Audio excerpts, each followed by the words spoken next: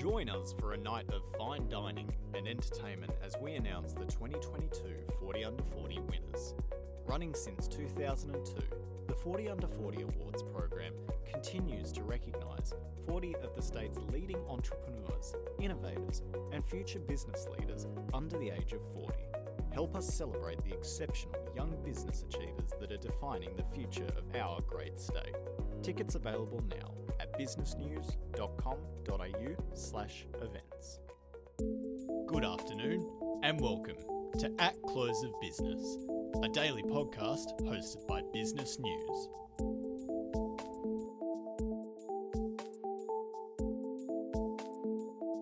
With Cathcart moving from the Housing Industry Association to the Real Estate Institute of Western Australia, today senior journalist Claire Tyrrell sits down with Our Close of Business to give insight into her recent discussion with Cath and her thoughts on advocacy, the COVID-19 pandemic, and what lies ahead in the property market.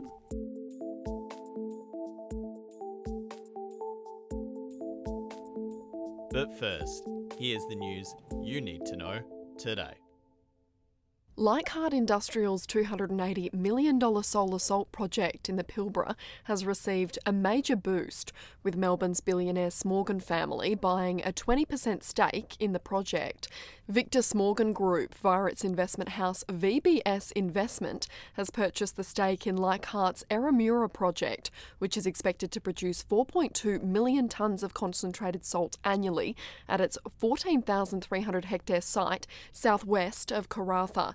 VBS facilitates the investments of the group, founded by the late industrial entrepreneur Victor Smorgon. Leichhardt Chief Executive Nathan Douglas said the backing had added impetus to the development of the project, which comprises crystalliser ponds and processing and desalination facilities. The project was awarded lead agency status by the state government back in 2020 and is currently the subject of a bankable feasibility study and a public environmental review by the EPA. The project is expected to create more than 200 jobs during construction and draw more than 130 residential operational employees once it is fully up and running. Mr Douglas said a revised capital estimate forecast was due to be delivered later this year, with a final investment decision expected for late 2023.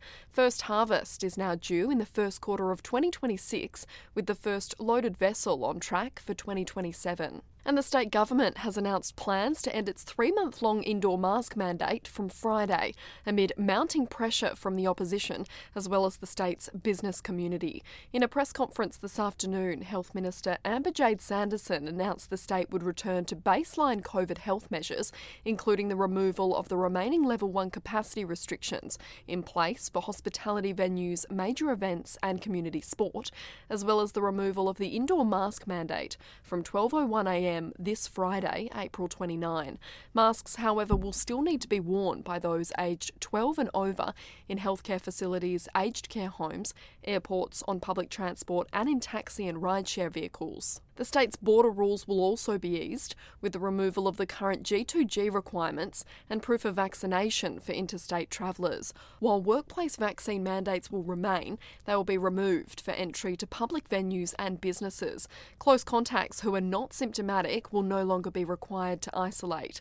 Ms Sanderson said the decision was made based on new health advice, which was presented during this morning's meeting of the state's Emergency Management Committee and was only made possible through the high vaccination rate. The announcement was welcomed by industry groups this afternoon, with Property Council WA Executive Director Sandra Brewer saying it sent a strong message that it was safe to attend workplaces, hospitality venues, entertainment and retail options in Perth's CBD. WA recorded another 6,711 new COVID cases and 8 deaths overnight, with hospitalisations and intensive care admissions remaining steady. WA Health confirmed a man in his 80s with COVID-19 had died in the past 24 hours. Today's figures included 7 historical deaths. There are now 249 COVID-positive patients in hospitals across WA, 11 of whom are being treated in ICU.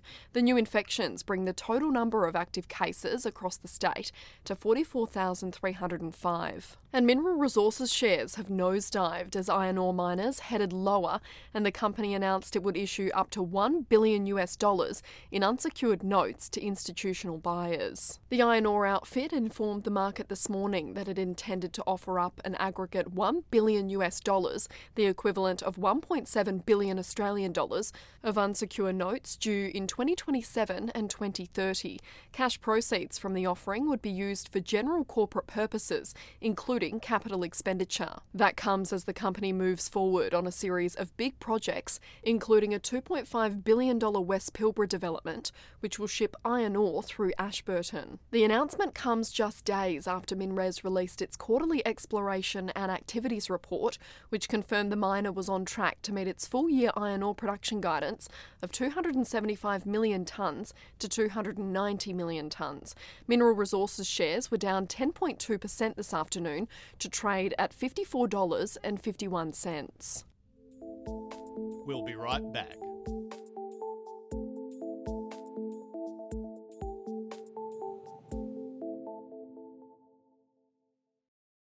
You have a thought. Most people ignore that thought. End story here. Or you could explore it, collaborate, feel welcome, find a quiet spot, find a loud spot, find your own spot. Be you. Oh. Form your own opinion, get inspired by moments around you, plan to make your plans come to life, and then change the whole world, or some of the world, or just your world. So don't ignore that thought.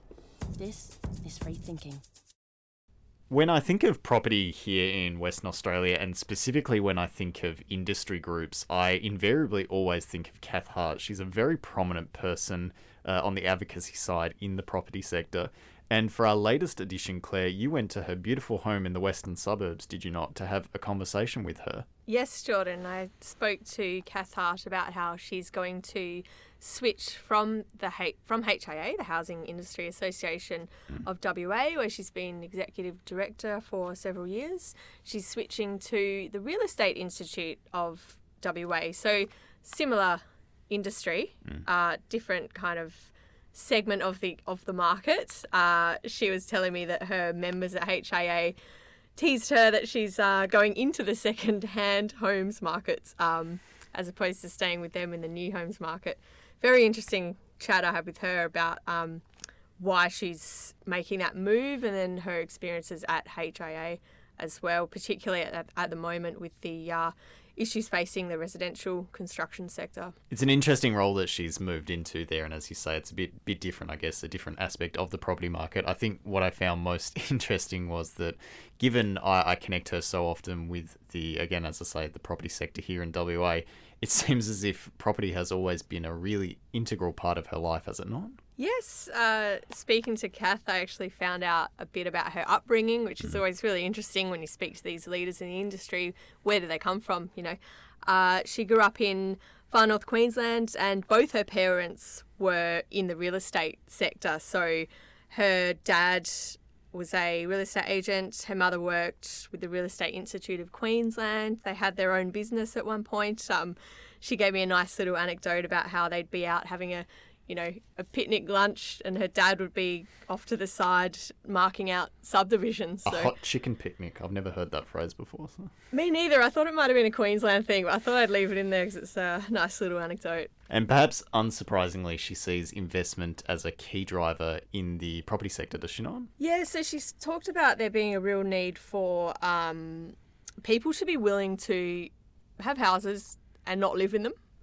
So the investment market, which people talk about a lot, which is pretty tight at the moment. They speak about the rental vacancies being, I think, around 0.7%, which is not ideal. When you speak to people in the property industry, they say a normal good amount would be 2.5% vacancy. So you want a higher level of vacancy than what we've got now. And unsurprisingly, the pandemic appeared to be a big part of the conversation you had with her. Yeah, so I was interested to know what it was like at HIA during COVID. I wanted her to recall the conversations in the room and how they lobbied for that government money, because they did. When you talk about the building sector right now, you often talk about the federal and state government stimulus kind of in the same sentence, and HIA were big advocates in lobbying for that money.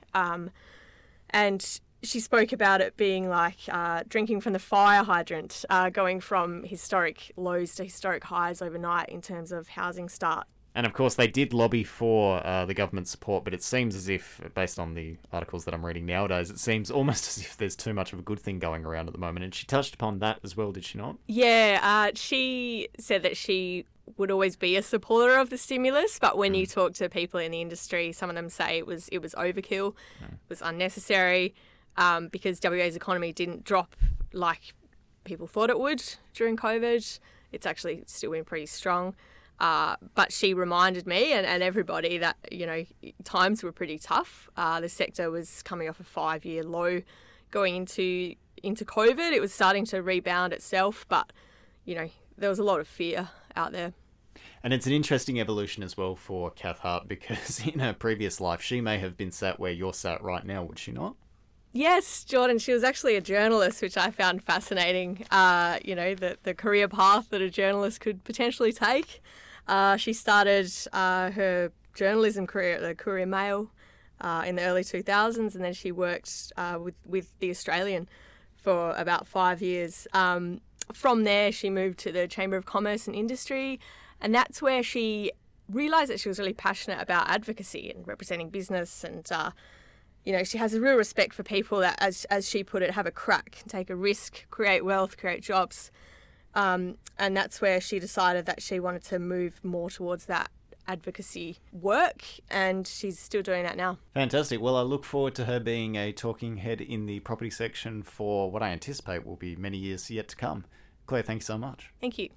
Stay on top of the latest news stories that are impacting your business, industry or sector. The New Look Business News app gives subscribers breaking news alerts, access to e-editions, articles by category, as well as our advanced data and insights search function to find projects, people and companies. It's your mobile portal to the latest intelligence on commerce, politics and industry wherever you are. Stay informed at critical times and download today. Visit businessnews.com.au/app, download on the App Store or get it on Google Play now.